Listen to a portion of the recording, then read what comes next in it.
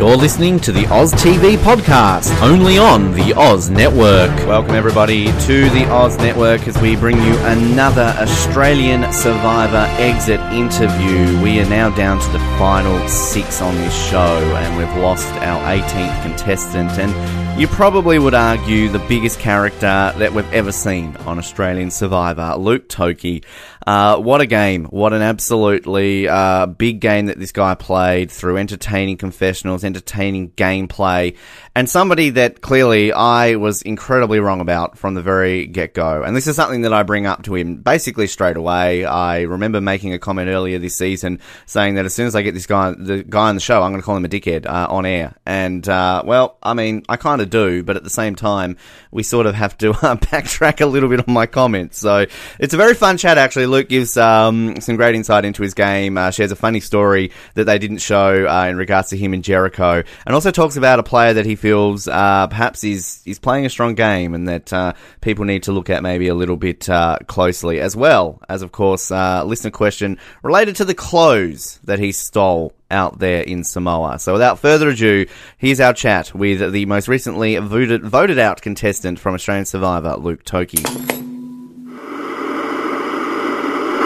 Pleasure to welcome our next guest here to the Oz Network, the most recently voted out contestant from Australian Survivor. Please welcome Luke Toki. Luke, welcome to the show this morning. What's up? How you doing, mate? It's obviously a very fun time for you, no doubt, to be able to do all these interviews and kind of talk about your game. But I need to start off straight away off the bat here, Luke, and give you an apology. I started this season not too nice to you. I was referring to you as a bit of a dickhead, bit of an idiot, and you kind of gave me the shits. But you really turned my opinion around with a fantastic game. So I really need to start off by offering you an apology on air for a very well-played game. But that's no problem. I would have thought I was a dickhead and idiot at the start as well, But I think all the contestants probably thought I was as well. But, I was lucky enough to stay in the game and change everyone's opinion, so which is good. One thing I have to say about last night in that tribal council is you looked particularly nervous. I mean, was there more to that you sort of knew about you going home? Because at the end of the day, it also seemed that Jericho was pretty confident you were going as well. And I mean, you didn't really seem your overexcited self there, Luke. Did you know that you were going home last night? Yeah, I kind of... Look, sometimes I'd put the accelerator on and sometimes I'd put it off. And that one, I decided to take it off. Whether it was probably obviously a bad play. I don't know. Look, I think it really dawned on me in the last 2 minutes when I was listening to Jerry, and I should have thrown everyone under the bus and told everyone how it was, like the votes were being cast, etc. But I didn't, and then I think I just reacted because Jonathan said, "Why? One more thing you want to say?" And I was like, I said, "Oh, just please don't write my name down." I couldn't think on the spot. I didn't have time to actually, to make my mind up on my plan, So yeah, it seemed that it was surprising that a lot of the time you weren't being targeted for a lot of the things you were doing. I mean, it's kind of weird to say that you were sort of almost playing under the radar at many aspects, and it was a lot of mainly your confessionals where it really seemed that you were kind of, very excitable the way you were. Were you surprised that a lot of people didn't target you at certain points of this game? They didn't realise how well you were making the moves and everything along those lines? Yeah, if you speak to like Kent and speak to Jackie and everyone, and I kind of always made it feel like I was always a part of everyone's plans. They wouldn't actually know that. No one really knew I was strategizing other than my little clan, which I was trying to actually create a really tight-knit group.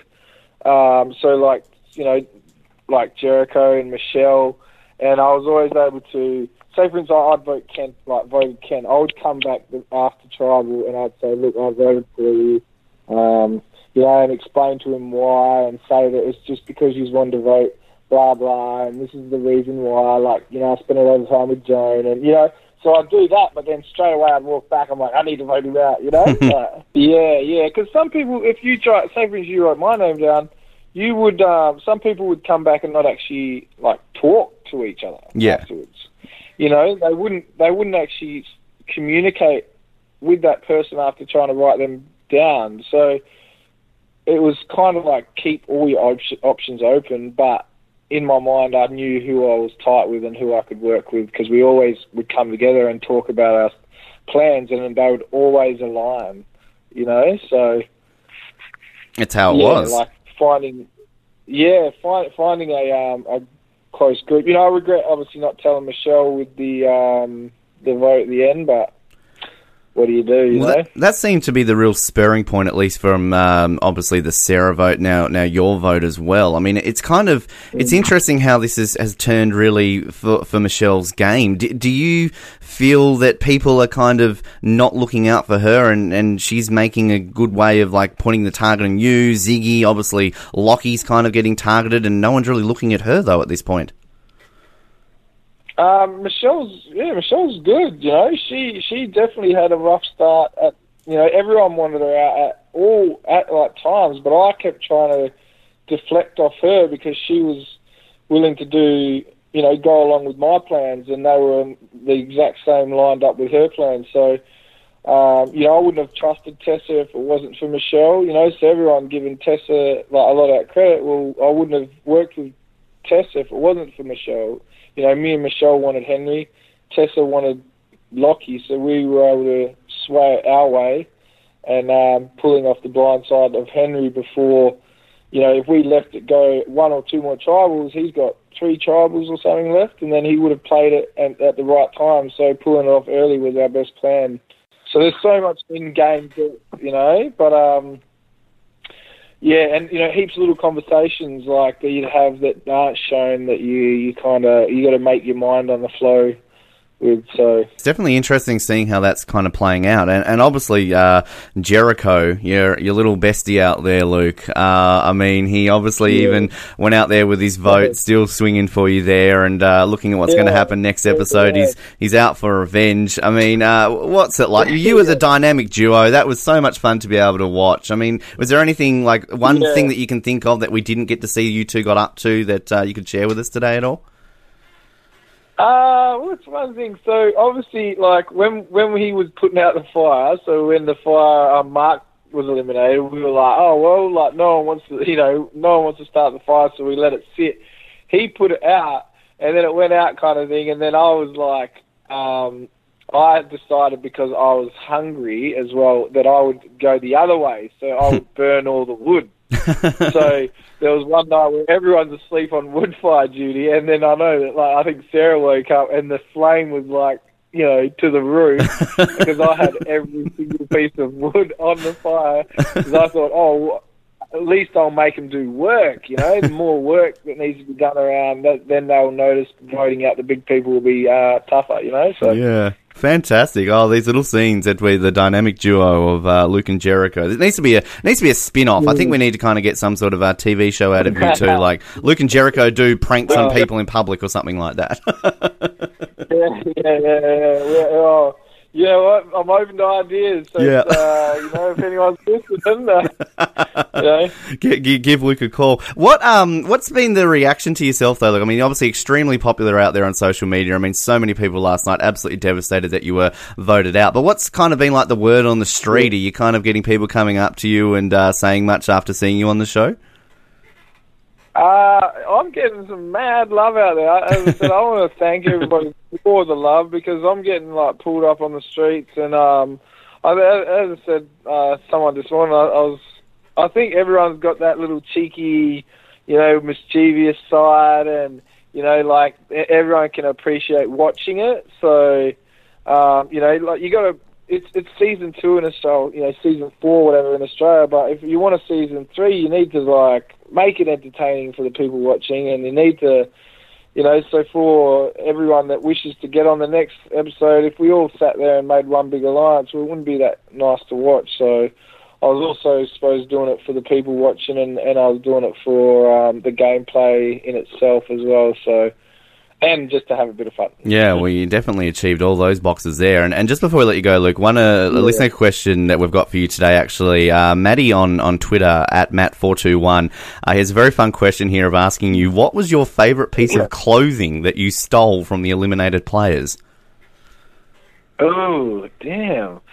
Do you know what? As funny as it sounds, probably Kent's pants. Oh. Yeah, because they were so nice and warm and baggy. And for about 4 nights, I'd lost all my clothes and I had nothing. So the nights were cold, and then I got a hold of Kent's pants. I wish I voted him out earlier after I knew that so his pants were... Oh, they were a treasure out there. Wow. And now I've watched it back, I didn't even think Henry's shirt looked pretty good on me as well. Yeah. You need to put it as a little ensemble, and that you would have had the perfect outfit there, I feel. Well, Luke, it's been a pleasure, mate. This show is obviously lost a big entertainment factor to it, so we're obviously sad to see you go, but we appreciate you on the show today, and again, fantastic gameplay, mate. Well done, and we hope we'll see you again, no doubt, in the future on All Stars in a few years' time. Thanks, mate. You're a legend. Cheers. Fun chat there with Luke, and massive thanks to Luke for joining us on the show, and also massive thanks to Channel 10 for arranging that. Obviously, we weren't sure if that was going to happen or not, given a few of the other contestants that have not wanted to talk to us, at least one, I should say, and in terms of all that situation. But obviously, we appreciate Luke joining us and having a bit of a fun with it. Fun chat. That's kind of what we implied would happen throughout this season, that in terms of things that we say on this show, as you heard me say in regards to, jovially calling him a dickhead, and that's kind of generally what my reaction would have been with Luke, assuming that he was the type of person to kind of take the comments that way. So that's kind of a loose explanation, which again I've apologised for in terms of if that's actually offended anybody.